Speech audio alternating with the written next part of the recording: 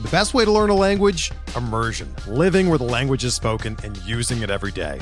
But if that's not in the cards this year, you can still learn a language the second best way, and that's with Babbel. Be a better you in 2024 with Babbel, the science-backed language learning app that actually works. Don't pay hundreds of dollars for private tutors or waste hours on apps that don't really help you speak the language. Babbel's quick 10-minute lessons are handcrafted by over 200 language experts and help you start speaking a new language in as little as 3 weeks.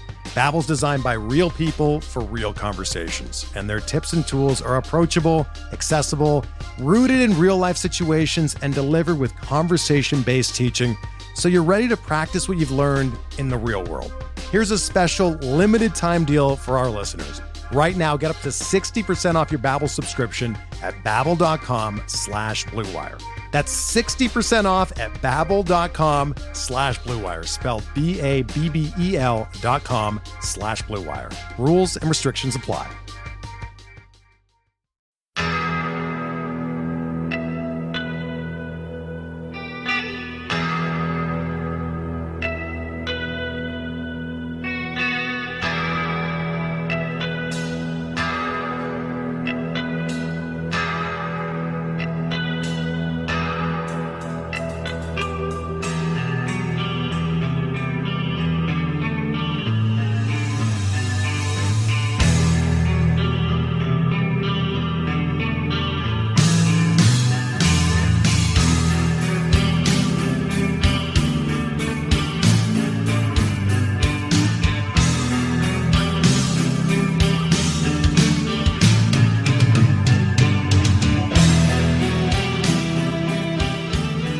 And welcome back, everybody, to another episode of Bubba and the Bat Flip, episode 78. We have real baseball. It's been going on for about 4 days now, which is outstanding. We're actually watching the fifth night as we record, or kind of talking about it before we record. You can find me on Twitter at BDentric, and my co-host is always the Bat Flip portion of the podcast on Twitter at BatFlipCrazy. Toby, how we doing, my friend? Oh, Bubba, we're doing well. We got second week of Fab, running through, but the first with the regular season. Baseball is back. It's been beautiful. I was joking around with you, I haven't been off my phone since Thursday, morning, just glued to it. But it's been fantastic just to have baseball back and have the games happening. The long season. I'm really excited about that. Just, the grind. For those of us who love the grind. We say we love the grind, but then on Sunday you're just beat because Fab took it all out of you, just squeezed every living ounce of life out of you. Then we see your Twitter feed when you're yelling at the air because there's Fab on Saturday night. So I was up till 3:30 in the morning. I got a little bit of a late start on Saturday, and then it was Easter. I tweeted that out. I was I was up till 3:30, and then the kids were up at 6:30. Can we go? Can we go get our Easter baskets? And I'm just long day today. You're like, kids, how much should I bid on Julian Merriweather? Okay, $47 is how much you should know. Oh man, yeah, we'll get into that in a little bit. Oh boy, but it's cool. It's crazy. We got action.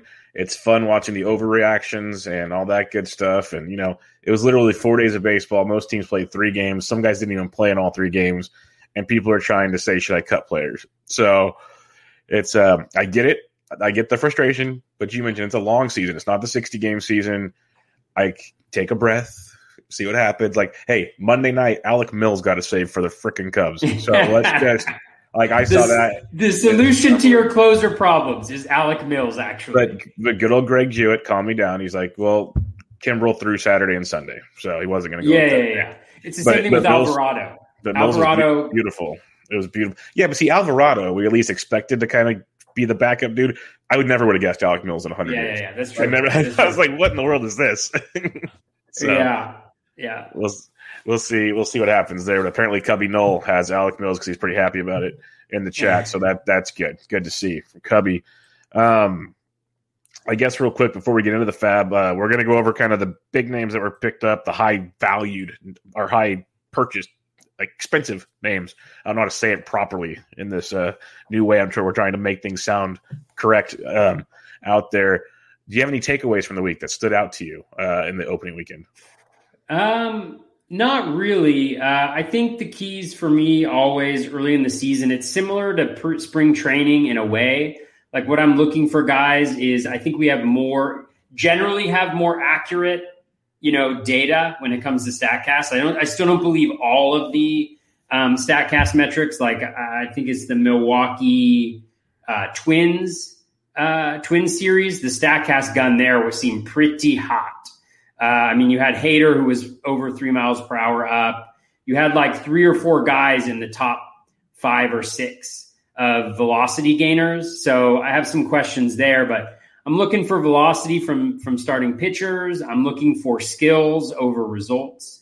So in a small sample, we know anything can happen. We saw it last year over the course of 12 games, and that's even more so at the beginning of the season. So really, like, if your guy struck out, 8 guys and you're super jazzed about it, that's great because you bank those stats.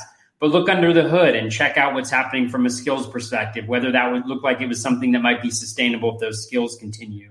What was the team matchup, the team context that they were going up against. And then those guys who are getting run or who are filling in for injuries, and things are just happening so quickly, like Luis Arraez, all of a sudden he's like the gem of Fab because he's batting at the top of that lineup, clear average boon for people who have him in his lineup. And then today, he's already out of the lineup, and now it's Willian Astudillo, right? Which is so awesome. Who's in that position. Yeah, exactly. So things are just happening quickly. So I think just looking for those things that are the skills of players haven't changed, right? So what's changing is the opportunity, at least with hitters. And then with pitchers, the skills can change because the pitch mix or velocity gains. So those are the things that I'm kind of focused on.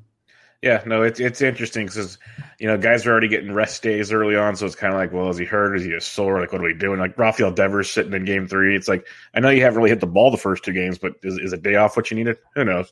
But there's that. There's the Rockies just continuing to screw things up left and right. That is unbelievable how they roster that situation. I should have known better, but it's just all spring they looked like they were going to do the right thing. And then the opening day just, we're throw it out the window. That never happened. Don't worry about it. It's like, you stink. But that's interesting. And I want to see some of these velocities like the next start or two because there's a lot of really cold games.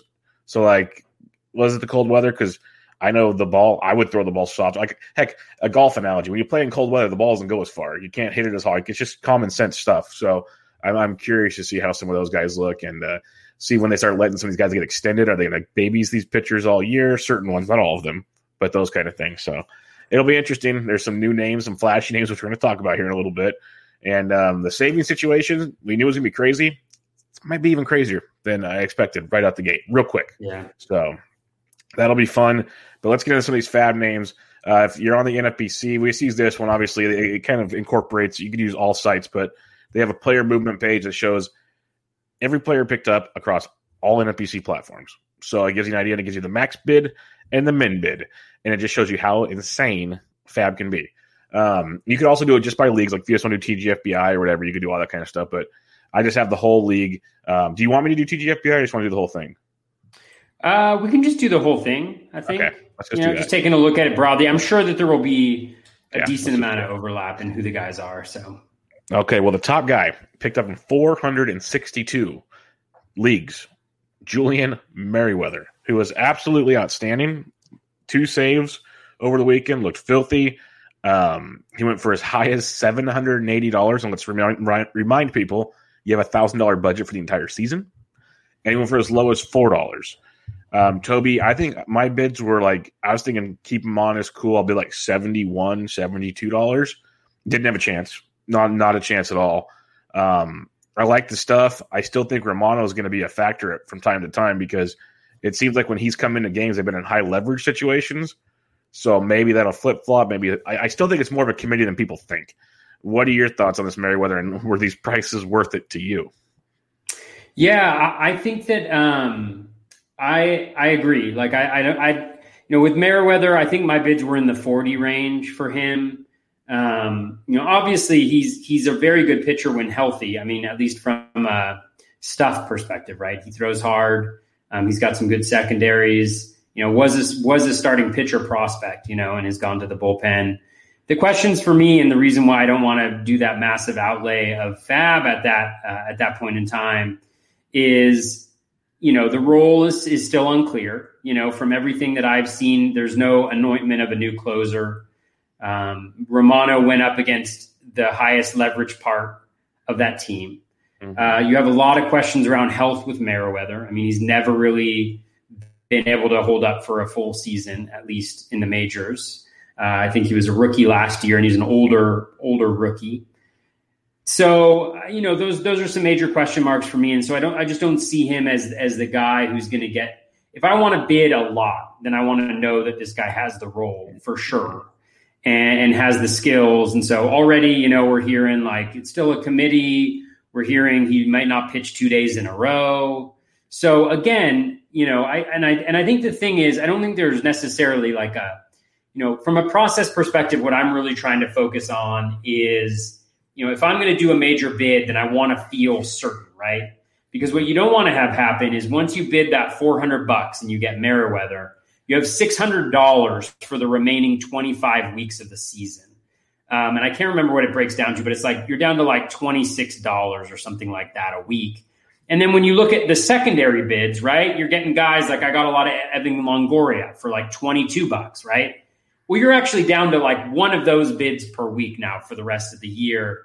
And I really think it hamstrings you. And it's a long game. There's going to be plenty of movement or in the closer market throughout the season. And so hopefully at this point in time, I think you're hoping you have one solid option and a couple maybe speculative guys. And you got to feel okay because everybody is in the same spot. Everybody's the guy they thought was going to be the closer is not, and so I really think that, from a process perspective, that's what I really want to be honing in on when I make that big bid. And I didn't feel like Merriweather checked enough of those boxes for me to make that bid. Now, that doesn't mean it's a bad bid because if he's a closer for the rest of the year, then it's great, right? Yep. But process-wise, if you do that over the long haul, more often than not, those bids are not going to work out for you. So that was kind of my perspective on Merriweather and just broader on those kind of big fab bids that we have. I think they're a little dicey, but again, each player has their own approach to fab. Yeah, everyone's different. That's why when you look from league to league, it's wild. When people are on Sunday or tweeting out like, hey, this guy went for this much. It's like, you went for like 250 more in mine. Like, what in the world just happened? Like, I would have won it with my bid. That happens all the time on certain players. You're just like, what in the world? Like, I got Jazz Chisholm in a league over the weekend. We won't talk about him tonight, but I went for like, I think it was $74 or something. And everyone's like, he was going for like 250, 300 in our league. So I'm like you. I was like kind of keep them honest bids out, maybe a little higher, but nothing crazy. It reminds me of Fabapalooza. I didn't win anybody in Fabapalooza. I want to know they're gonna be there. And with a lot of these closers that went, I'm not 100% certain. I think there's a lot of committees still involved. So I'm willing to like spend a little bit out there, but I'm not willing to break the bank on it because one of the problems that we talked about in the preseason when we did a draft strategy and whatnot, you need to have money at the end, at least make some bids. You can't make $0 bids in these leagues. So if you're drawing dead really early, it's going to make life very difficult. Like there's some guys that you see kind of make it work for the last month and they grind and they get fortunate. But most guys that end up winning leagues, they're making a couple moves a week towards the end that helps kind of surpass people that are out of money. So that's the kind of little things you'll need in these big bids kind of wipe you out. And I'm assuming you saw it too, Toby, but it was pretty wild seeing in some leagues, some guys spent like between a couple different players anywhere from $800+. And I'm just like, I wouldn't be able to sleep at night knowing I have that much money left for the next like 25 weeks of the season. That wouldn't go too well with me. Yeah. So. Yeah. I mean, people have those different approaches to fab, and I don't like to spend a lot of it. It could work out for them, but I agree that I think you can get a lot more value in playing matchups and stuff throughout the year. In the matchups throughout the year. And the thing is, again, nobody's skill has changed, right? No. Like in these 4 games that we've had. And that's not to say that they won't perform over the course of a year, but they're the same folks they were during draft season. So if a guy went undrafted, you got to ask yourself, why did they go undrafted, right? Like Mercedes, for instance. Like we didn't know that he was going to be, I mean, he's playing again today, so maybe he's going to play every single day as the DH. Maybe that's a result of some injuries as well. But he didn't all of a sudden become a very different player than he was before. It could be that we were wrong on the skill level. Who knows? But don't be changing your valuations of players dramatically as a result of these 3 or 4 games. And I think, I think that it's really hard not to get excited about guys who start off quick, but all it takes are 3 or 4 games that are bad and they're right back to where we thought they might be. Yeah. And the last thing, we'll move on because we have some other guys we'll kind of say similar thoughts on, I think. Like Merriweather, if he is the guy, that's outstanding. Like you said, then it is worth every penny. It's like a couple years ago when people spent money on Liam Hendriks and it panned out.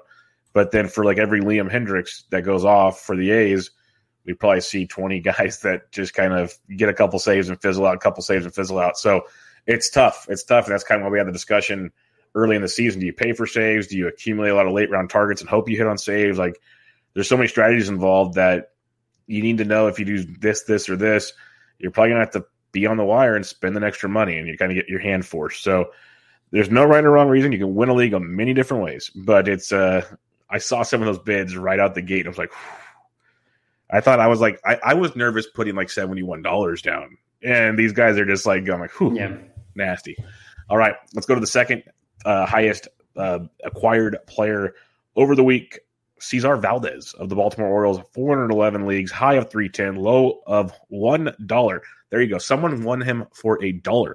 Someone for 310. Valdez closing for Baltimore. Tanner Scott, not quite like Romano, but kind of. He was in some higher leverage situations at time, which he's got the gas. He kind of fits the lefty stuff. Valdez, very soft thrower, changeups. First save was not bad. Second save was a roller coaster ride, and the Red Sox helped him out a ton. So I see Scott still heavily involved in the situation as things go on, because Valdez, he's going to have to be perfect to get these saves, and I don't see that happening all the time. So when I saw some of these bids, like I was cool bidding like $30 for him or something, but 310 was not happening for me. What's your thoughts on Cesar Valdez? Yeah, I feel pretty similar to you. I also where he was available, which wasn't a ton of leagues that I was in. I was in the $30 range. And again, you go into that, you put the bids there in case they fall to you, because a couple times a season they will. But you kind of know going in that you're not going to get the guys. I mean, Valdez, he was pretty good last year from a skills perspective. 13.1% swinging strike rate, 17% K- walk rate. It didn't necessarily show up in the K to 9. The walk rate was down, but he also benefited from a BABIP considerably of 184. So he's fine. I mean, again, I haven't seen anything definitive out of the Orioles about how they're going to approach that bullpen. I saw some discussion of the fact that because Scott threw more pitches, the previous day, that's one of the reasons why he didn't have the shot there. Makes sense. Again, one of the things I think as a good example would be if you go into this bidding process, right, and you do, whatever for Merriweather and you have Valdez there, you're just hoping that maybe, if somebody gets Merriweather, then maybe Valdez is there. And I think, again, the lower bids allows you to make mistakes and to be wrong and to move on and eventually find that guy who may become the closer that you need. So, yeah, it's I think it's fine, but again, a few $100, I would not do that. But again, you're probably not going to find me with a top-notch closer like that. I much more prefer like the bids where you're going $4 for JB Wendelken or $6 for Ginkel or whatever it is. Just kind of knowing that those guys are maybe more likely to fall through, and if it's a smaller percentage chance that they have it saves, there's still some percentage chance that they might be able to find themselves in that role. And there's something to be said about that. We've talked about it in the way pitchers are going to be used this year, especially early in the season when they're not stretched out. Go get those cheap relievers that, could maybe luck into a win, or you never know, get a save the way things like Alec Mills got a save today. So you never know. Like, might get one save this week for $2 and pick up a win and get your ratios, get you 7 strikeouts or something. That's a pretty good starter for me. Like that's that. So I think it's a big angle that needs to be utilized this year. And another reason, like what you said, I wasn't going to pay a ton for these guys. I know in DCs and stuff, when we previewed relievers, Valdez was a guy we said to pick up late. A lot of those platoon situations. So I've got Valdez in a few that I've inserted him in spots, but that's the luxury of the DCs and whatnot. But yeah, I wasn't going to be breaking the bank for him. I'd rather have Merriweather than Valdez, but I'm still kind of like, because I'm a big Tanner Scott fan though. So maybe I'm biased. I'm not sure, but I like him quite a bit. Yeah. All right. You're a big Tanner Scott guy. Hunter Harvey, move on over. Yep. It was cool while it lasted. You can't stay healthy. You're gone. The third man you mentioned, I need to go look at the book Baseball Pods gave me, but I have not opened it. Yermin Mercedes, 311 leagues, which kind of surprised me because that means he's either available or people just didn't want to bid on him, which I'm kind of shocked about. $445 max, $1 min. The kid could hit in the minors. He's not really a kid. He's 28 years old. So he's a late bloomer, I guess. Hitting the minors, getting his first chance up here.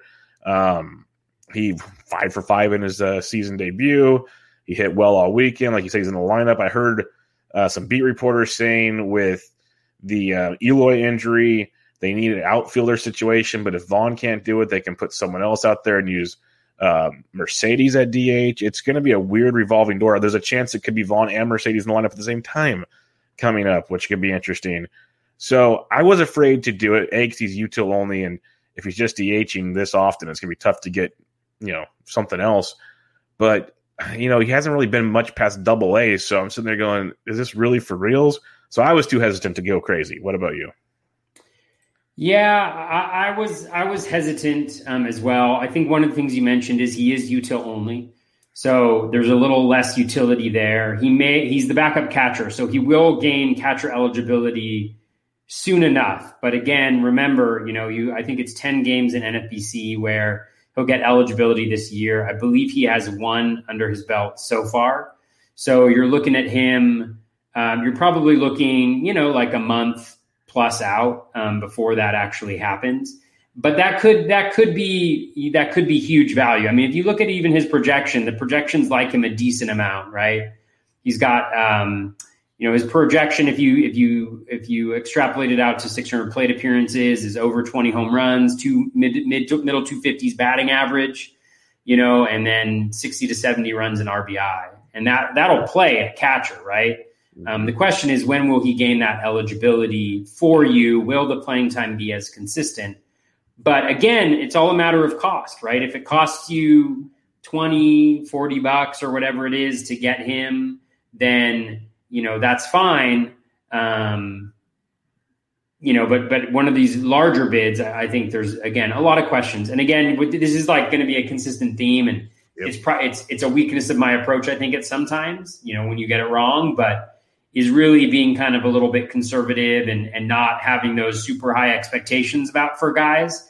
And then if it happens, it happens. But what we're really trying to do is kind of grind through weeks and take advantage of more games and things of that nature. So, but again, Mercedes, because of the potential for catcher eligibility down the road, certainly has a lot of value if you need that on your team right now. So who knows? And again, they're having injuries left and right for the White Sox. So maybe he'll get more run than we were even anticipating a couple days ago. That's what it's looking like. It looks like he might actually get the run, which kind of makes me think, But I didn't want to hold that util on the bench. Like you said, it could be a weakness of mine as well. If he was catcher right out the gate, I probably would have been a little more aggressive. I really would have, because I didn't draft catchers that aggressively to begin with in certain leagues. And in those leagues, I would have been pretty up to get him. But I didn't want to sit on that. I don't really have room to sit on that in certain leagues with injuries and other situations. So it was tough. We'll see. But it does sound like he's going to get more playing time. So might regret that one. I don't do a lot of high bidding either. When I do, I could see it being for like a Jared Klinick, a Bobby Witt Jr., guys like that where they're going to let them play. Like they're going to go.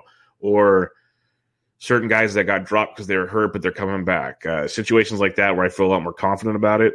Those are the guys I go for, not for these young guys that I really have.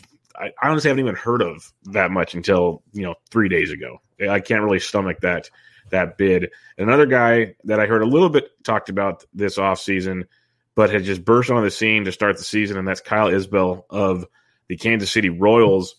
He went to 311 leagues as well, as high as $205, as low as $1. He's been really, really good. He's got a stolen base. He's hitting 385 to start the year. He's doing it. He's not a big power guy, a little bit of speed in the minors. He hasn't been past high A. He spent last season at the alt site. So that's why he really didn't check any the radar for me at all. He really hasn't had any minor league experience, which to me is funny because he barely has more experience than Bobby Witt Jr., but everyone says Bobby Witt's not ready. So I don't know. But Isbell, I put some bids on, didn't get him anywhere. But what's your thoughts on him? Because he's playing every day right now, which that's a big thing. And their offense is sneaky good. Yeah, I mean, I think Isbell, I had bids on him. They weren't that high. They maybe should have been higher because I have Brantley and Laureano on a few teams and dodged some big bullets there, I think. But, still need a little bit of outfield help in some spots. But, the thing that I like about him is the batting average. That's been kind of a staple of what he's been able to do. And then the power speed combo. And when you look at his projections, if you extrapolate them out, and again, we don't like to extrapolate things out, but when it comes to projections, I think it's reasonable to do that. And, over the course of 600 plate appearances, you're looking at a 15-15 guy, if not a little bit more. And that'll certainly play, especially if they give him consistent run, which they appear to be doing. I do think that he, at least my understanding prefab was that he would not be going up against lefties when they face lefties. So he will be platooned. So you have to take that into consideration. But strong side is a lot better than weak side. So he's a guy, again, who could be a difference maker because of that speed, because of the speed, power, and maybe a little bit of batting average as well. Yeah, the speed's what got my attention. When I saw him stealing bags over the weekend, I was like, I'm willing to take a chance on that. Get some speed early, hopefully for a reasonable price. That did not happen. But his teammate, Michael A. Taylor, we've seen him have flashes when he's at the Nationals, but he's never an everyday player. So I kind of didn't even want much to do with him. I thought he'd be like a fourth outfielder. It also helps Hunter Dozier's out with the hand contusion right now. But he's playing every day with Isbell. He got picked up in 284 leagues. As high as I'm not trying to be mean, but $337 for Michael A. Taylor is beyond insane to me. Went for as low as $1. He's hitting great this year, 462. That's not going to last. He's got 2 home runs. He's always shown he's got power when he gets the chance. Speed could be there as well. If he plays every day, he's interesting. I just didn't see him playing every day. He's only striking out 7.7% of the time early on, too. Extremely small sample, but that he's usually almost a 30% K guy. So there's definitely some regression coming his way, but if he plays every day, you might get some power and speed out of it. Just don't expect the average. I was just shocked for how much he went for. More shocked on him than I think Merriweather and company. Yeah. I mean, I think the thing with Taylor and with Isbell, which I think is the speed factor for both of them. I mean, we've seen Taylor in previous years. The damage that he's been able to do has been fairly. He had 24 stolen bases back in 2018. Anytime that he's gotten more than 400 plate appearances, the result has been decent, knowing that he's going to have, some issues with his batting average. But, the thing is, we're dealing with just the smallest of samples right now. Like Isbell, his BABIP is 625, right? I mean, for Taylor, it's 400, so much more reasonable. But, over the long haul is when you see things like contact rates and chase rates and things like that really start to work on a player's production. And we just haven't had the opportunity to see that happen yet. But like guys like Taylor and Isbell, I think, are the ones that you want to be taking a shot at because they provide a scarce, a scarce commodity, right? A scarce category in the speed, and they're not necessarily going to hurt you in power. I mean, Taylor and batting average probably remains to be seen with Isbell, but those are the guys that I think are nice to take a little shot on and ride them while they're hot and see if it continues. Leverage those matchups and don't be afraid to move on once things start to go south. Question for you: if you had to pick one of the two you were going to bid on this past week, would you rather have Taylor or Isbell? Because I know my answer, but I'm curious yours. I would probably go with. Well, I guess I should say Isbell. I had bids for Isbell. I did not have bids for Taylor. in. So I would say Isbell, if I'm pronouncing that correctly. I think I lean Taylor just because Isbell hasn't been past high A and Taylor's getting paid. So I feel like if something's going to happen, one stays over the other. Could be totally wrong. But if I have to play the game in my head, I think I give Taylor the chance because that's why they signed him, to be at least the fourth outfielder or rotating in the third spot maybe. Where Isbell, I think, just kind of blew everybody away in spring. But, hey, he could stay. That's what's so weird about it. In such small samples, you have to take the gamble. But it's an interesting proposition for sure. Let's go back to the bullpen. A blast from the past. I honestly couldn't have told you Chris Devenski was on the Arizona Diamondbacks until this weekend. And I'm like, Mr. Devenski. I remember those days back. Let's look it up. Was it? Oh, yes. In 2016, 2017. Was that it when he was dominant with the Stros? Yeah, he had both those years. He had a 2.18 ERA and a 2.68 ERA. 2016, 2017.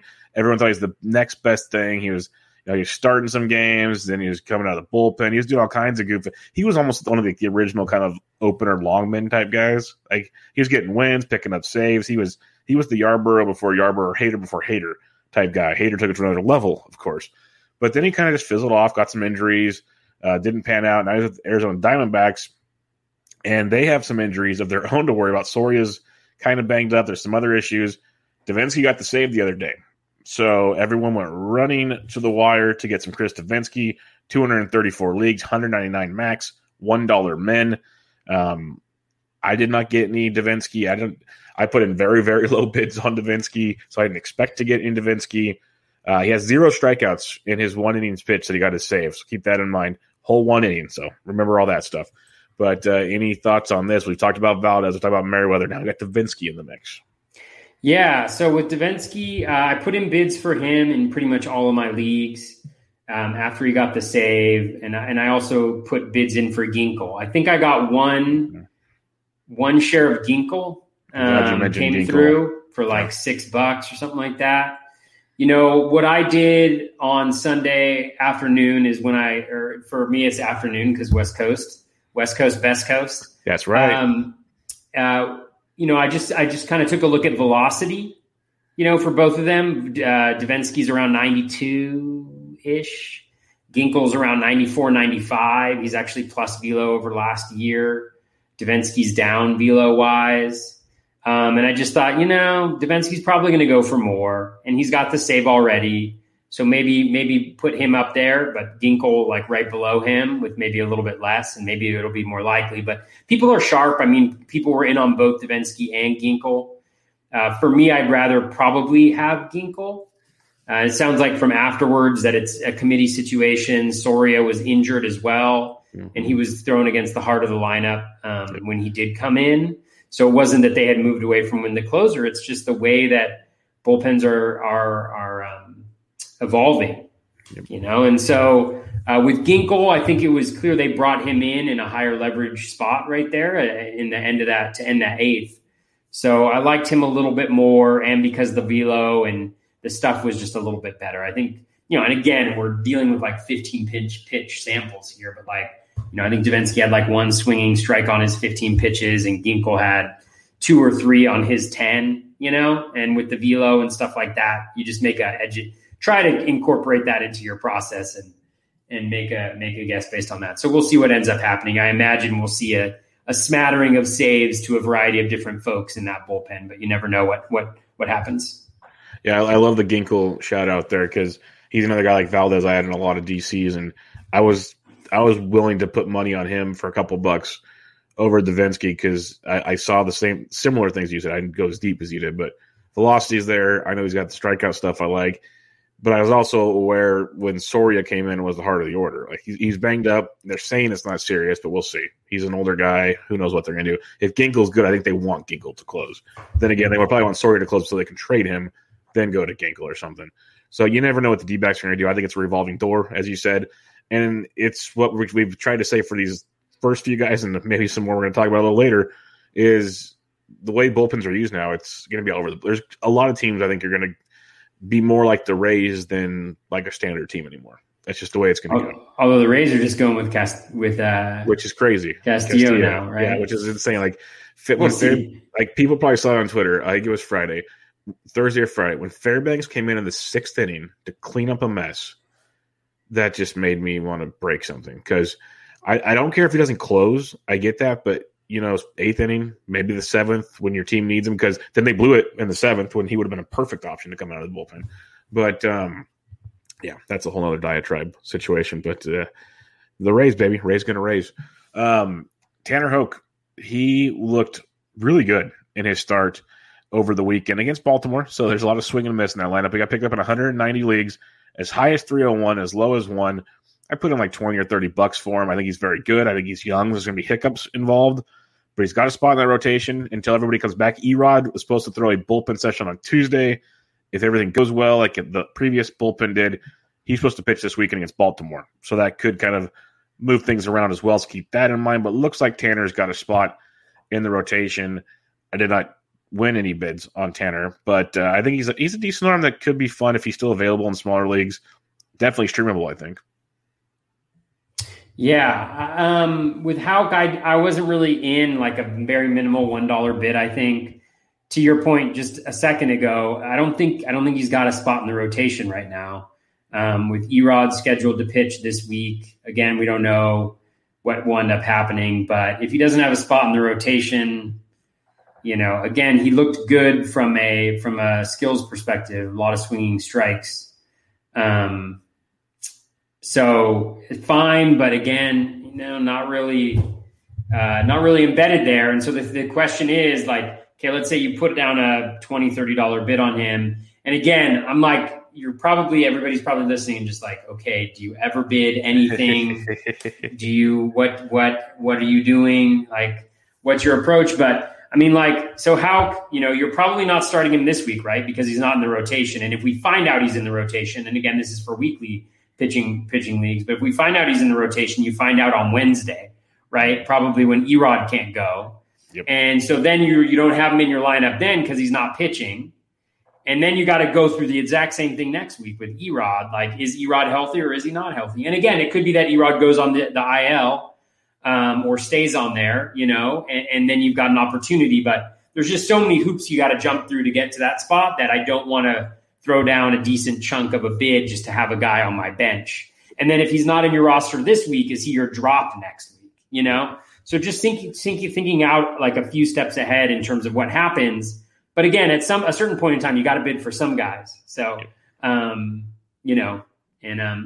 people are crapping on me in the comments because I dropped Jose De Leon, I think, this weekend.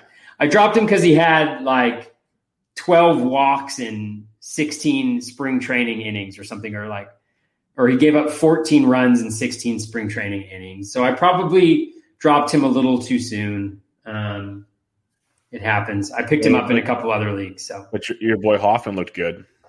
He did, and I didn't start him. I started Garrett Richards instead. So There you go. Oh no! Well, I mean, Hoffman is the same. It's the same deal, right? I get it.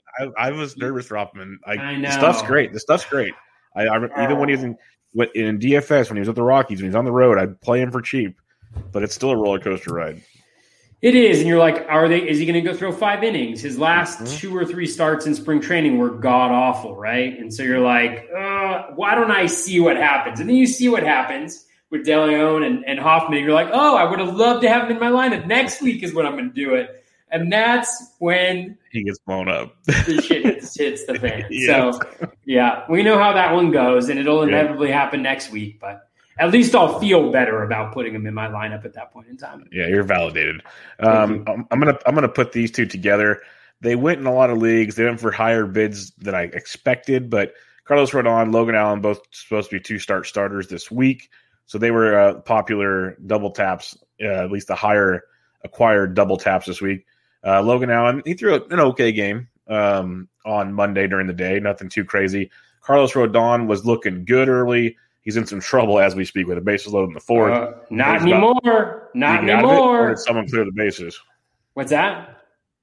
Did he clear the bases or did someone else clear them? No. 4 innings, 2 hits, 3 walks, he got out 8 Ks, baby. He got out of it. He got out of it. Yeah, that was I didn't realize he had loaded the bases. I saw there's a runner on second when I was watching it, but I was like, because he had 7 Ks, bases loaded, so he got out of it 8 Ks through 81 pitches. I'm assuming that'll end his night because I don't think they'll let him go much deeper. Do not say that, Bubba. Why would you put that out there? I need him to go too. I'm just saying they're going to baby him. Okay, here you go. Carlos Rodon, ladies and gentlemen. 17 swinging strikes on 81 pitches so far. He was filthy. Which he's always velo been is up 2.3 miles per hour so far this year. Those are the things to pay attention to in spring training. If you can't tell, Toby might have some shares of Carlos. Just 3. Just 3 on my big teams. I mean, obviously, it's still, he could go out later and he could just get totally destroyed against KC, and those hot bats they're swinging over there in KC. But I mean, just to give folks a sense, just because I'm looking at it right now, these are the types of things that I'm looking at. So I'm like, okay, he's got 17 swinging strikes on 81 pitches. That's really good. The velocity is up as well. You could take a look at, maybe a pitch mix change. I mean, for him, it's a little challenging. He's only 4-seam and he's and slider, and he's thrown 5 changeups, I think. So, just looking at those types of things. You mentioned Logan Allen. I put in some bids for him. I think I might have gotten him in one spot, but I was putting in bids for Rodon and Allen last week. So mostly. I was taking with my late 30th round picks or whatever on those 2 guys. That's what exactly. Yeah. And people are super sharp. So they were going in those drafts, like you mentioned. Allen. So then I'd take a look at Allen, right? Then you got 7 whiffs on 72 pitches, 24 CSW. He was going up against the Royals. Again, the Royals aren't a great offense, but they're not necessarily, at least I don't think so. I'd have to go back and look, but I don't think they're a high strikeout offense. They're not a great offensive team, but they don't strike out. They won't be high strikeouts with the additions like Carlos Santana and stuff, though. They won't be striking out much at all compared to some other teams. Yeah, totally. So, you look at him velo's down compared to last year. He was thrown in the bullpen, though, so something to consider, but he's at 92.7, So I look at that and I'm kind of like, it's fine. You can, I would hold on to him and see what he continues to do. But, really looking at that, very underlying skill level on every day, at the end of the day, you go through StatCast and you look for those skills and just see if guys that pop out, like Madison Bumgarner last week, he got destroyed by the Padres, right? I loved what I saw from Madison Bumgarner and looking at the underlying. He almost got tossed. What's that? He almost got tossed. He was arguing balls and strikes because they were squeezing. They were squeezing him hard. He was were they? Yeah, he was not rocking in people. He was up 2.3 miles per hour, I think, over last year. He had 17 swinging strikes on 87 pitches or something like that, or 14 or 17, whatever it was. I was like, you got my attention, Mad Bum. And you know what he's doing? You know where he pitches this week? I'm guessing that's Coors, right? He pitches in Coors. So what's going to happen? Going to go down. He's going to get destroyed. And then what's going to happen the next week? Toby's going to get him for $1. People are going to drop Madison Bumgarner in 15-teamers. And then you just scooch on up. But no, I'm just kidding. But I think that's kind of those are the things that I'm kind of thinking about and looking at. And that's why I think the skills over time will play out. The skills over time will win out. And so look for those guys where the performance doesn't match the skills. And that's for both hitting and pitching, right? It's never too early. Look at those barrel rates. Matty Williams is putting out great content every day. He's putting out max exit velo gainers so far this year. I mean, there's some massive gains that some guys have made in max exit velo, right? And then he's also putting out the gainers velocity for velocity. Yeah. And those are the types of things I think you want to be monitoring. And then Alex Fast is putting out a daily CSW leaderboard. And I don't want to forget Bloomfield's his name. Still putting stuff out too. What's that? Ryan Bloomfield keeps putting stuff like little bloom boards out. He told me they were going.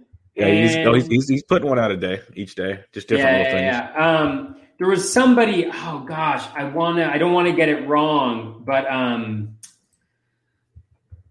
his name's like Auto something. He's Auto underscore something. I think. I know who you're talking about. I started Auto underscore Perot or something like that. I can't remember, but he was putting out a swinging strike leaderboard. So just follow those people, track that stuff, look at those daily StatCast metrics. that's how you get that edge, I think. Yeah, let them do all the work for you. It makes life a lot easier. Trust me, because I can't do that. I'm trying to find his name, but I'll keep looking here in a little bit. Couple closers, or potential closers. I just kind of want to group these together real quick and get your thoughts. Emmanuel Clase, he went in a lot of leagues because Karinchak's been, like we expected, working the high leverage innings. Whitgren looked really bad early on. Velocity's down for him, so that's slightly concerning. So Clase is an interesting one to keep an eye on. Yeah, Wade Davis, who got the save after Holland couldn't finish. They tried to get him to go for like 4 or 5 outs. So I kind of grain of salt that. And then Davis came in and pitched, I think, the 7th or the 8th on Sunday. So that'll be a committee. Pretty sure on that one. And Hahn got the save today. Yeah, so that's going to go all over the place. Mark Melancon has been getting got a save chance or two in San Diego. And then you got Diekman coming in because Rosenthal's hurt. But there's still, like you mentioned, Wendelken and Romo involved. Just real quick thoughts on those 4 situations. Because it's like for me, I went and got some Wade Davis because he was like my 5th bid out of like all the closers. Clase, I didn't pay the way they paid, but he's throwing 100 consistently, which we knew he would do. Melancon, I have too much invested in Pagan already, which really stinks. But and I have some Diekman on there. So what about you? Yeah, I mean, my general thought is, with Kansas City, they've actually been pretty explicit, I think, from middle of spring training, Jeff Zimmerman in Mining the News. And again, I'll say explicit, but other guys have said the same thing and not followed up. But like Jeff Zimmerman had a Mining the News where Matheny said that they preferred to go by committee and just use guys in high leverage spots and use those guys. And that's what we've seen, right? We've got Hahn with a save. We've got Davis with a save. We got Davis working the 7th and the 8th, Holland working there. Everybody wants Stamont and his 1.4 whip, and like walking tons of guys to get save opportunities. You got Barlow, who's probably the best out of all of them. So there's just a lot of mouths to feed there. So, again, I think they're just you probably have one guy with 10, one guy with 5, one guy with 7, whatever. So, and again, that means that they could have value. And so I had bids on Wade Davis, and that was partially because I do think he's going to have some value even without the saves, or without consistent saves because, his velo's up. We've seen that he can be successful in the past. So just monitoring that and monitoring some of the skills on that piece, I think is important. In San Diego, it looks like Melancon's got the job. I don't want him to because I'm highly invested in Pagan, and that's 2 win Pagan for you. Yes. So I'll take those 2 wins. I still think that Pagan is going to be a high leverage guy, as is Pomerantz. And so I'm holding on to him. Again, I think with these guys, you got to play the long run. Like everybody's assuming that Emmanuel Clase is the closer. And it could be. It could be that Francona has said that that's the case. Although Greg Jewett doesn't have him as the closer, anointed closer yet, right? Yep. And then maybe it could be Karinchak. But Karinchak is pitching today, when they're down 3-0. Which is and he weird. pitched in the 7th the other day, right? Yep. And then we assume that Whitgren doesn't have the gig because he pitched in the 7th the other day, right? And it's probably not the case, but I didn't drop my Whitgren shares this week, right? Not a chance. I want another week to see how this plays out. That's a good point right there. It's like, don't give up right away. Don't give up. Don't give up. Right? A lot of the teams I grabbed Davis on are teams I have Holland on. I have them both on my roster right now. So trying to figure out who to play is a fun one if you don't play both. But it's just like I want to kind of hold on to them until a decision's made, if one's made at all, type thing. Exactly. So what happens if this week we find out that it is a committee and Clase and Whitgren are splitting it, right? Or Clase and Karinchak are splitting it, or whatever the situation is, right? Even Phil Maton. I mean, my boy Phil Maton, who I love, right? Who got my boy Whitgren out of the jam the other day. Yep. Like I thought of you immediately when I saw that, by the way.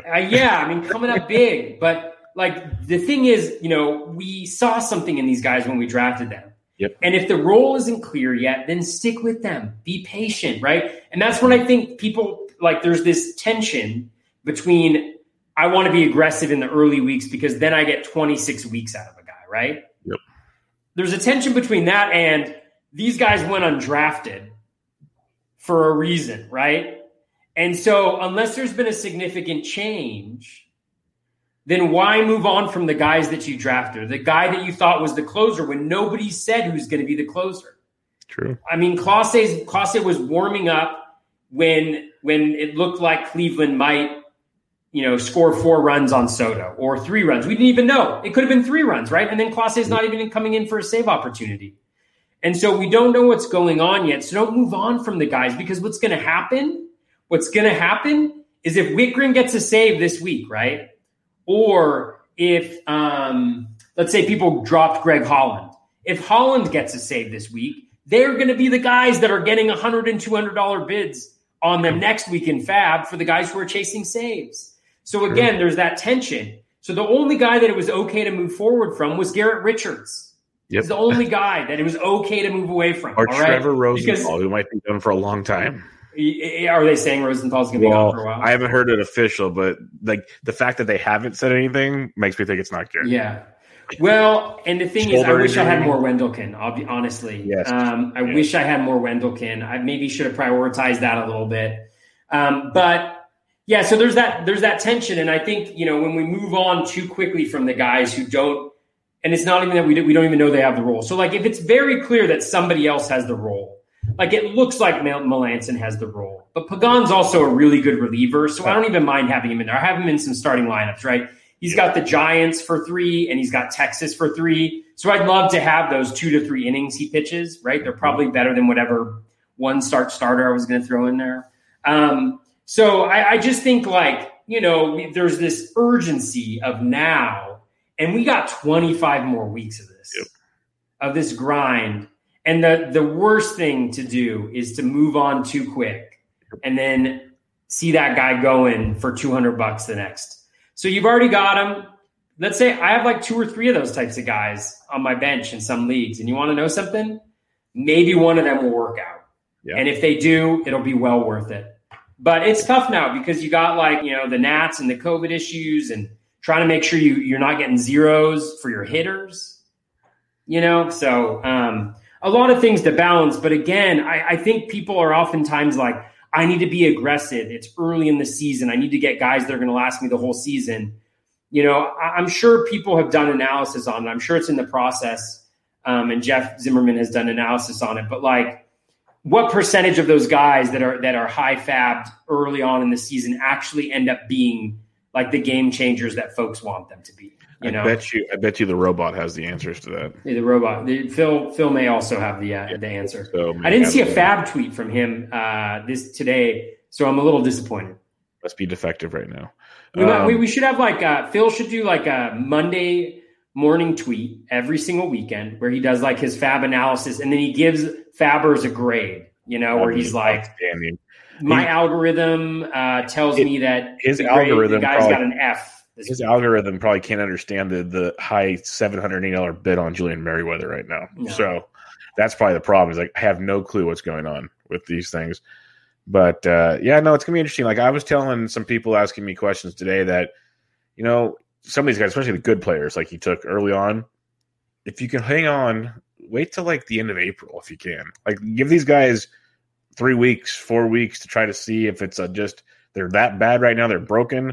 I'm talking hitters more so than pitchers, but or is it just a little cold spell to start the season? Let's see what they are before we get crazy. Because like you said, you drafted these guys for a reason. What changed over the weekend that made you go away from them? So it's tough. I get it. It sucks watching a guy go 0 for 9. I'm all in on Yoan Moncada. It was not a good weekend for Yoan Moncada. Am I giving up on Yoan Moncada? No. So it's just you gotta wait it out. Hey, he's got a hit and a run today. He did that his last at bat. It made me very happy to see that, actually. So there's always hope. Hey, it could be worse. I feel really bad because I have a couple of shares in best ball formats, but I think Tatis is out for a little while. Just going to throw it out there. I know, that's rough. They keep showing the replay, and I cringe more and more because they show different angles in slow motion, and it is his shoulder. It's his shoulder. It's the same shoulder that he had issues with in spring training. And then there's a thread, Curlin and guys that commented on my comment before we recorded, and some of these guys are saying there's a good chance that if it's as bad as that swing looked, it might need surgery to get that fixed. It was nasty. So I don't want it. We don't know though. So it's we don't speculating. speculation. The game is better with Tatis. I want Tatis to play. And you know what? We'll have the whole week to find out because he's in your roster at least till Friday. So, or some leagues all week. So it sucks. I hope it's not bad, but it didn't look good. It's brutal. Yeah. So last little cluster I wanted to ask you about. If there's any other names that stand out to you, go for it. But like Nate Lowe was a heavy pickup everywhere. He had a monster series in Kansas City. He's playing every day, hitting fourth or fifth, which is outstanding. He's hitting with power. He's driving in a bunch of runs. He's doing what you want from him. You know, you mentioned Longo. India's getting picked up. Cedric Mullins is playing phenomenal. Justin Mason is doing cartwheels somewhere. Those are the big kind of bats that got picked up. Anything else that really stood out to you this week in Fab where you're just like, wow, I didn't expect that, or these guys were really good pickups? I don't know.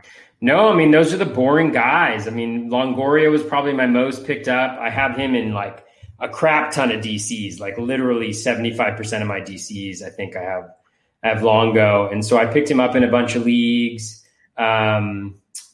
You know, just you know, he's playing every day. He started at third base. So he wasn't even DHing. You know, those are the types of guys, you know, who are just giving you consistent plate appearances every single day at a skill level that you're fairly comfortable with, that I think and aren't going to cost a lot. I got Miggy a bunch of places. I got Miggy uncontested a bunch of places. He's already got one start at first base. We just need a few more. Miggy, give me the first base eligibility. That would be electric. First base, corner, infield. Yeah, part of me was like just dying inside because,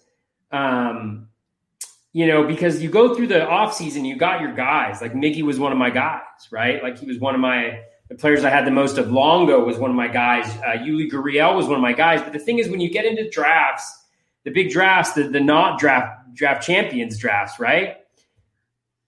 Is it you have weaknesses, right? So you're like, oh, I can get Yuli right here, but it's either I draft my first third baseman in Brian Anderson or I get Yuli, you know? And then if I don't get a third baseman, oh, God forbid what's coming up next. Yeah, exactly. If you don't get Brian Anderson, man, Seager's already gone. I mean, man, you are in trouble. But so you face those types of decisions, and so you end up with less than you maybe want to. You don't want full exposure. You've got your one or two guys that you got full exposure to. But yeah, so Miggy was one of those guys, and so I was really pleased that nobody really went after him. You know, that Oppo home run in the snow he hit on Bieber, you know, like that showed me a little something. You know, the playing him at first base showed me a little something. So, you know, again, just kind of trying to get guys who are going to play on my team so that they can fill in for, you know, the guys who aren't, unfortunately. So those are the type of picks that I like to do. I mean, Miguel Rojas was available in a lot of places. I was not able to get him. I mean, guys got him. Another guy playing every day, batting average, stolen bases, you know, just really solid all around. That he's got four games early this week. JP Crawford was available in a couple leagues, you know, 4 games to start this week. You know, even if he's batting ninth, right? I mean, he's going to get at least 12 plate appearances. Probably more, you know, in those 4 games. So, yeah. So those are the types of guys. I think Cedric Mullins, you know, batting leadoff. Hayes is on the DL now, so he's going to have all the playing time in the world. I think he's got the speed.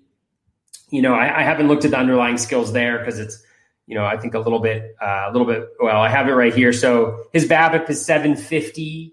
Which is likely to continue, but he's not chasing outside the zone. He went 5 for 5 in one game, so that's going to help the BABIP out a ton. There you go. He's but it's like, you know, he's got his contact rate is up, you know, and his O swing is really good, so he's being patient. You know, so he's doing everything that you want him to do. Again, you know, it's Red Sox pitching staff, it's factoring in all those things, but again, he's at the top of the lineup and he's playing every day. That is a huge boon, you know. That's what you want. That's like the ideal scenario for him, regardless of what he's doing at the plate. So those are the types of guys I think that are really, you know, solid ads, at least in deeper leagues. You know, when I'm generally talking 15s here, Mullins I think was more available in 12s because he was going in most 15s. But those are the types of guys, you know, like Nate Lowe. Like everybody's like free Nate Lowe, and then they're like, forget about Nate Lowe, you know, like. And Nate Lowe's Nate Lowen, Yep, I love it. I'm so happy to watch him rake. It's against glorious. lefties too. Yep, that's what made me happy when they put him there and kept him in the middle of that order. I was like, oh, it's happening. It's happening. Hot. Yes. Hot, well, it just goes back to what I say about every goddamn prospect. You can't tell me they can't hit lefties if you don't let them hit lefties. Like they all do it. Brandon Bell, the Giants, I'll never forget it. For years, you got to sit him. You got to sit him. He's got one of the best OBPs versus lefties I've seen in the first pick. I don't care about the average. The OBP gets on base. That's all I care about. It's the Giants. We don't score a million runs. But, you got to let these kids do it. It's a small sample, but it's great to see Late-Low playing. It's fun. Hey, by the way, Carlos Rodon's back in the fifth.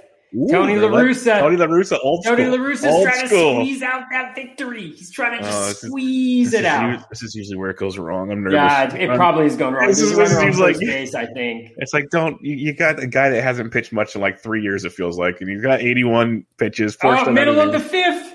Did we get a double play ball? Did we get a double play ball, Bubba? Oh God! A double play ball. People, stay tuned for that. Stay tuned for that. I'm waiting. Right. People. This is podcast. Podcasting at its finest. While he's waiting, we're going to move on to some listener questions here. But we'll keep recapping the Fab every week. We'll talk about some other stuff. But if you have specific players, let us know. If you have access to the NFBC link we're talking about, go check it out. See what guys you didn't even look at. Just see why they were getting picked up. Just get ideas. It'll probably help you out as the season moves along here. He's still on the mound, by the way. There's one out. I saw. It's the bottom five. Middle of the. Yeah, because they're the visiting team, so he's on the mound, bottom five. He's got a strikeout and he has hit a batter. He has hit Ty France. So, but he got he just hit Ty France, and then he got a fly. There's 2 outs in the fifth, but he got his. He's got 9 Ks now. He struck out Seager, so we got a chance. Come on, one more, people. Tony. Sorry. Give him a shot. Give him a shot, Tony. All right, listener questions for the evening. We'll start out with Anthony. I always screw this up. Gialdi. I'm sorry, Anthony. I apologize. He says, who is this week's Merriweather? Guy who is barely owned and will get a save or two. Okay, Jesse Hahn. Is that cheating? He's already got one, so you're already ahead of the game. I see a little delay here. Are they taking him out? I have no idea. Are they taking him out? So what I think, I don't know if he was dropped a bunch, but I would say like Nick Whitgren or I'm trying to think of closer situations. I can't. Yeah, I'm just going through like roster resources page. You can go through Greg Jewett's page as well. If you're looking for the next one, let's see what we got here. I don't see that happening. You got to go on teams like you could look at the Tigers if you really want to. Maybe Brian Garcia because Soto could blow up at any moment. Maybe it's going to be Romo. Yeah, that's kind of one that sounds good. Romo or even Ginkel because I don't think a lot of people picked up Ginkel. I think that's that Ginkel one you could definitely roll with there in Arizona. There's a lot of leeway to be had there. Other than that, it's pretty. Most places, knock on wood for now, are pretty locked into some kind of already committee or maybe Yimi Garcia taking over for Anthony Bass if he screws up again. But yeah. I mean, even Bass, he had a clean inning the last time out. That's why I try to tell people when he got you know who it's going to be? Know who it's going to be? Kyle Crick. It's going to be Kyle Crick. Because he's coming back from COVID? Yeah. Because he came back from, it's 3-0 count.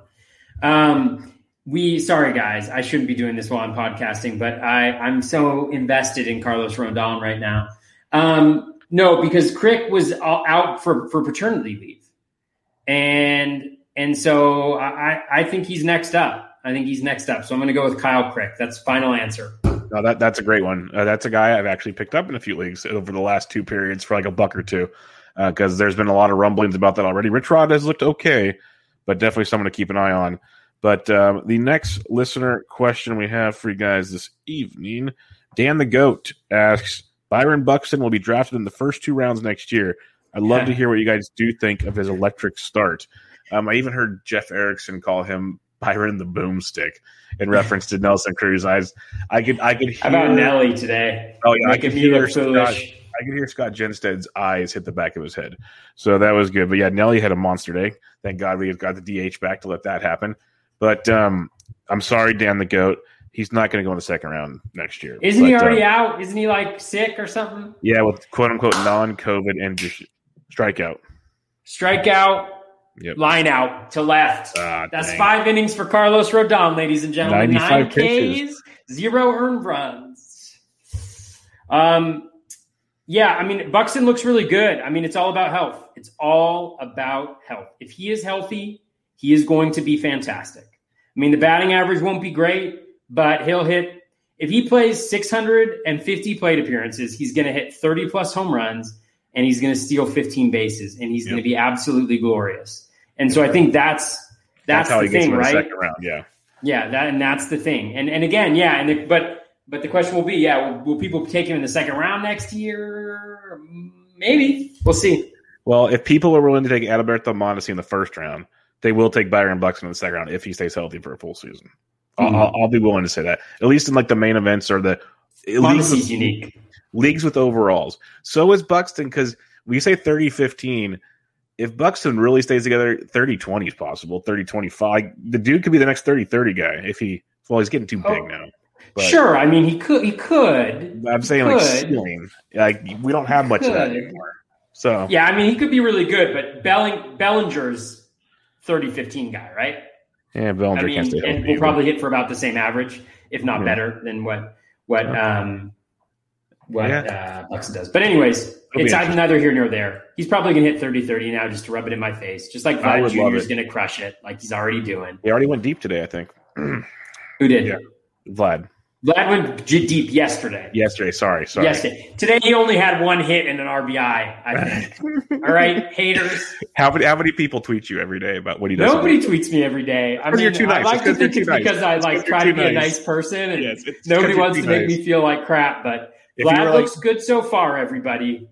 But you're too nice. Like there's a group of us that attack Paul Sporer every time Isaiah Kiner-Falefa does anything good. But Vlad does something and no one bugs you because you're Toby.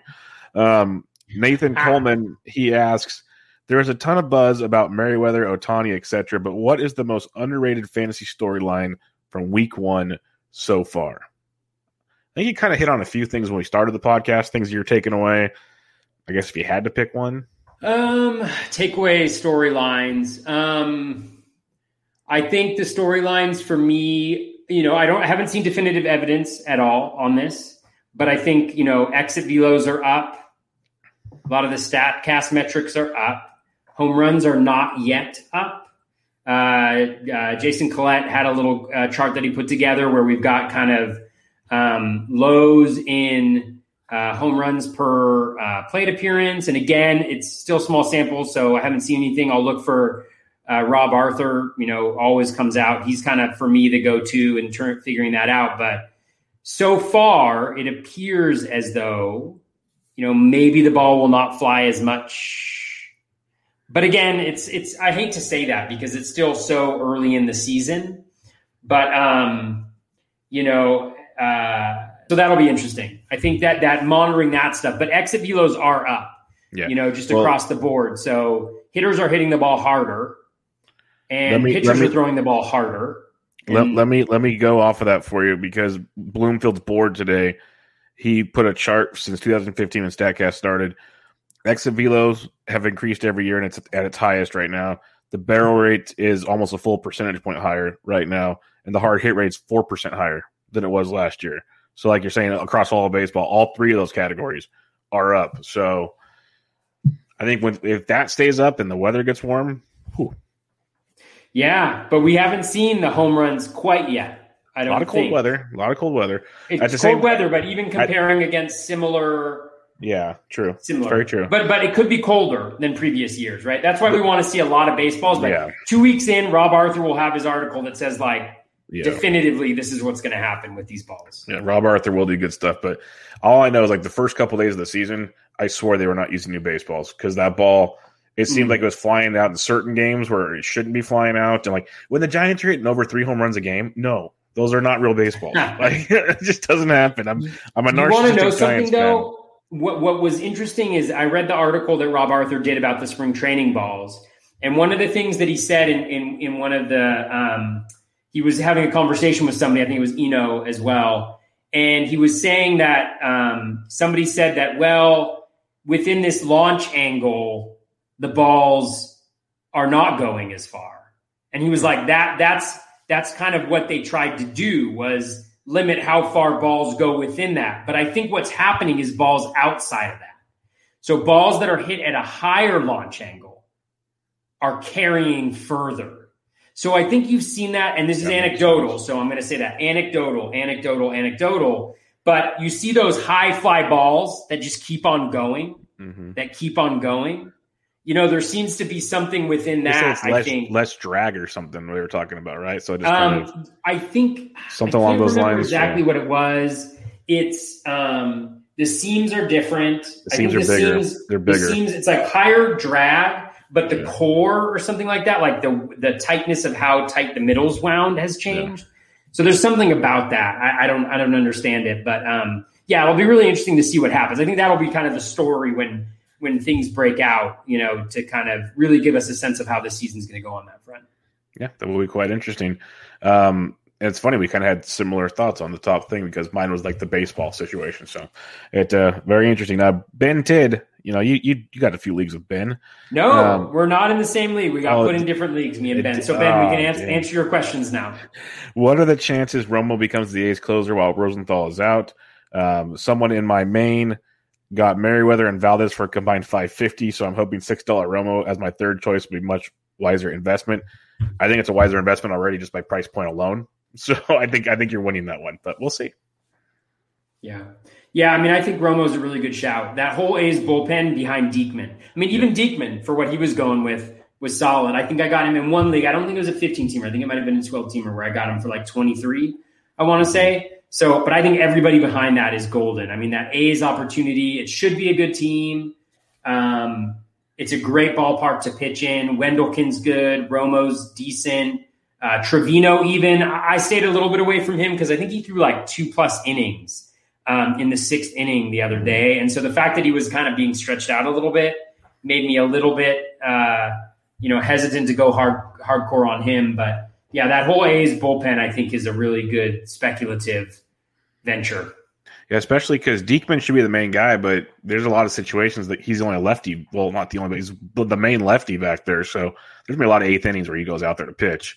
And you'll have Romo just walking in or Wendelken just walking in there and being like, yep, I got to save this week. So that'll happen way more than I think people think compared to other teams we've kind of tried to evaluate. Like the Royals, you have Davis and Holland and Hahn. It's like they're all righties that what they can do. At least you can see like Diekman and these righties doing something. Or like Philadelphia, you have Neris, who's the main guy, but you're going to see Alvarado get his shots because of different situations. Like it wouldn't shock me, stuff like that. Like the lefty-righty combos, I like a lot more than just all these right-handed guys. So that's the kind of easiest way to say what my blurbiness is trying to say. All right. Tommy Yoon asks, what are your thoughts on Cedric Mullins and the O's? Well, we talked about Cedric Mullins already.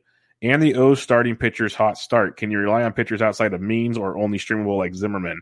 I still only trust Means. But that's a loose word. That's a loose word when it comes to Orioles pitching. Yeah, Means is the only guy that I'm really into there. And even Means, I'm not starting him this week in any of my big leagues. I mean, he's at the Yankees. I watched the start. He looked great against the Red Sox. There was a few occasions where, the command was not great, and they had some pretty good swings against him. And I'm just a little hesitant to put that in Yankee Stadium with that lineup, heavily right-handed lineup against Means. So I don't have him in there even this week, but I was very pleased with what I saw from him. But outside of that, it's very difficult to trust any of them. I mean, obviously the bullpen pieces that we talked, Valdez and Scott for saves maybe, or in saves holds. But outside of that, I mean, Richards, the challenge with Richards, right? Maybe I moved on too early, but I drafted him for that start against the Orioles. He went 2 innings. He got BABIP'd a bit just based on like looking at the StatCast metrics. Like he had a couple hits that were like, pretty low expected BAs that ended up falling for hits, and even said that himself. But he had 7 whiffs on over 70 pitches, I want to say. and his velo's down. And so it was just kind of like, I'm not going to start him next week against the Orioles.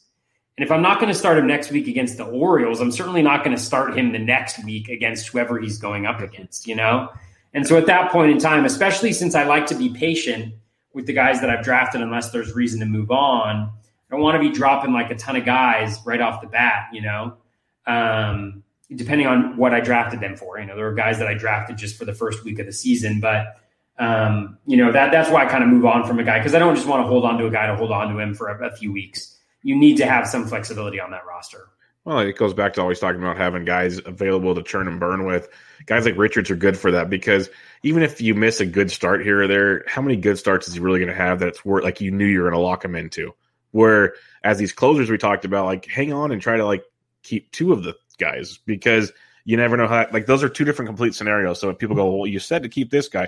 No, completely different things. So like your streaming pitchers, different than streaming closers. You don't stream closers until they're the actual closer and then they lose the job type situation.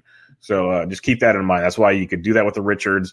Other guys, maybe not so much. We'll have to wait and see how that goes. But I get where your head's at with that. It makes a lot of sense. And I wouldn't be shocked if 2 months from now you're grabbing Richards for $4 because he's got 2 starts coming up against something. Like, it wouldn't. That's always on the table. So, but you didn't have to worry about the headache of do I start or don't I start, and he's just clogging up a roster spot. So that's good. For sure. Doug Fraley asks, pandemic last year shortened season may have people forgetting how long a baseball season is. So am I wrong looking forward to who gets dropped just as much as what free agents were available? My hunch is there will be an unusually higher rate of overreacting this year. 100%. Like we've talked about it. There's a ton of it. Yeah.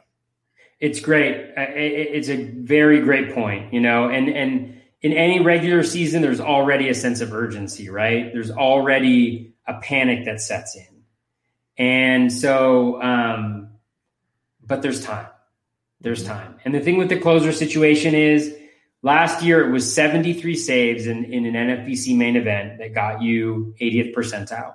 It will undoubtedly be lower than that this year because of the way that saves are going, right?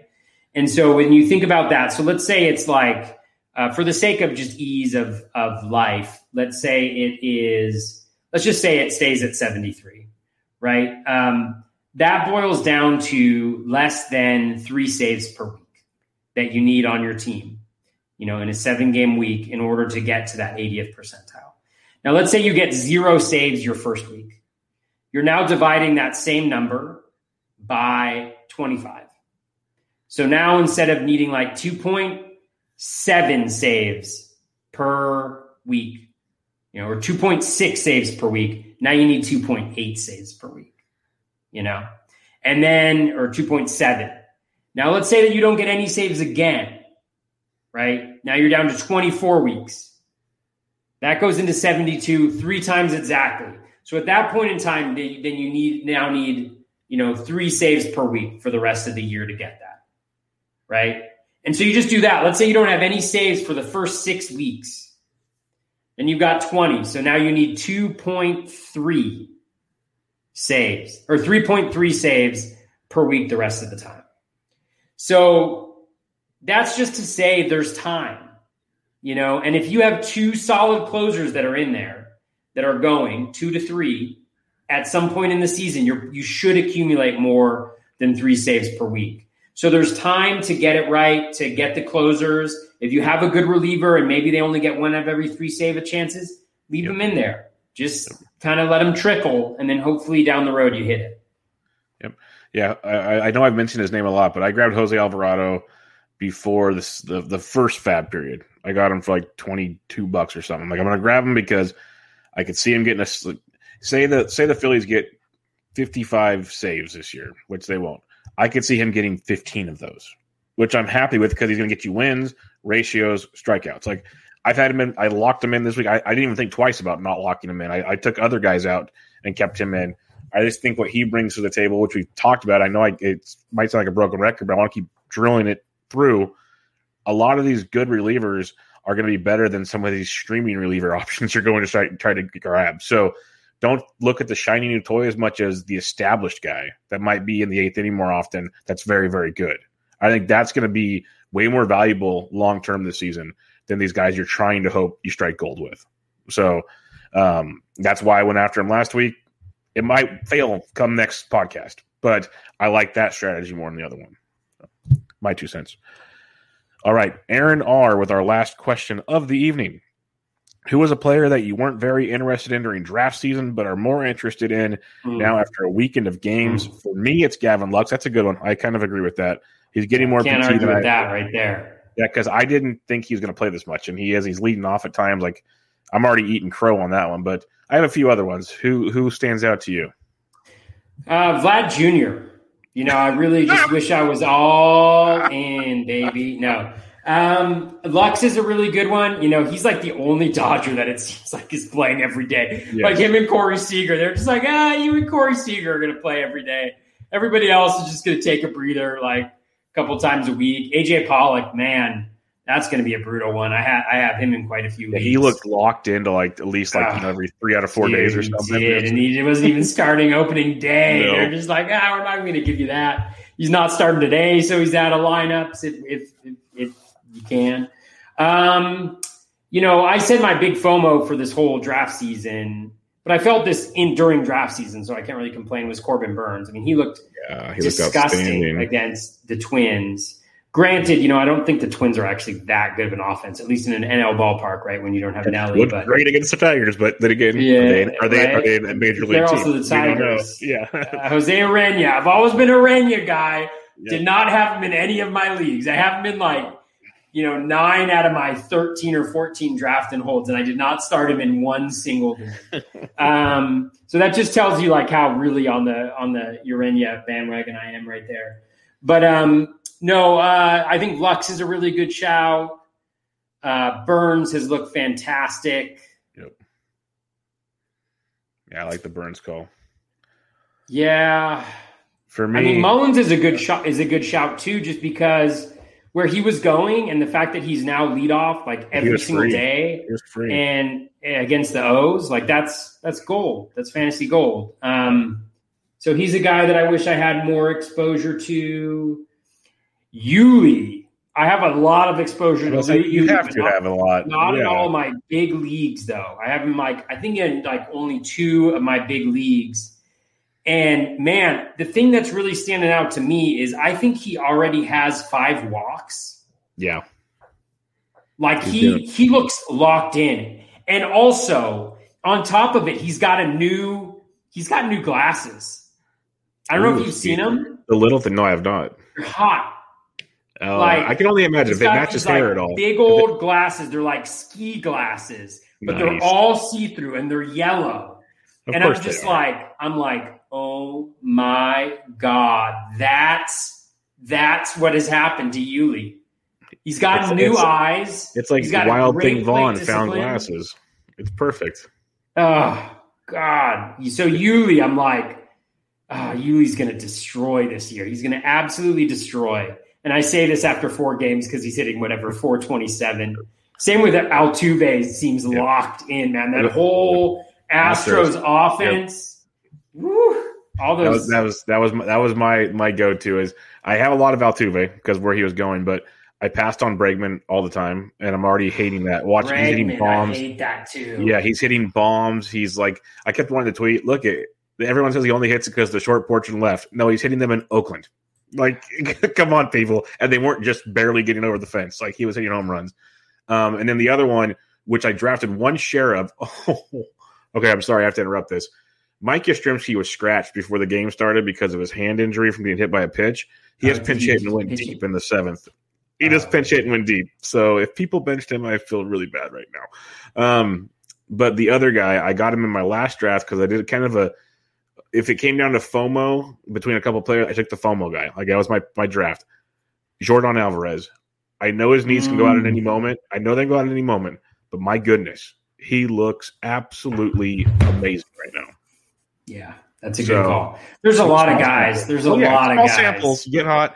Nate Lowe's looking great. Joey Gallo, I wish I had more of. I started buying in towards the end. He's locked in. He's walking a ton. Dude, if OBP leagues, I have him, not all. I don't have him in Barf, but Tout and a few others, he is locked in right now. But heck, it's been 4 games. Man. It's fun to have baseball back, isn't it? Baez, too. Baez hit a jack today. He stole 2 bases. When he stole 2 bases on one time on base, like with second, I was ready to start doing sprints. Oh, God. These are all guys that I have in a bunch in DCs, but I never got in my big leagues, you know? Lots of Baez. It just didn't fit the build that well, and God, yeah. But we'll see. I was happy when Zach Wheeler struck out 10 guys because people said he can't strike people out. That made me very happy. Yeah.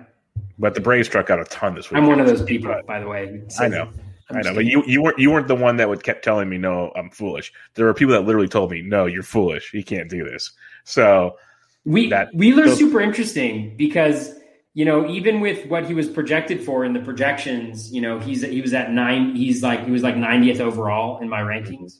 He was going like pick 92, I think, in ADP. Yeah.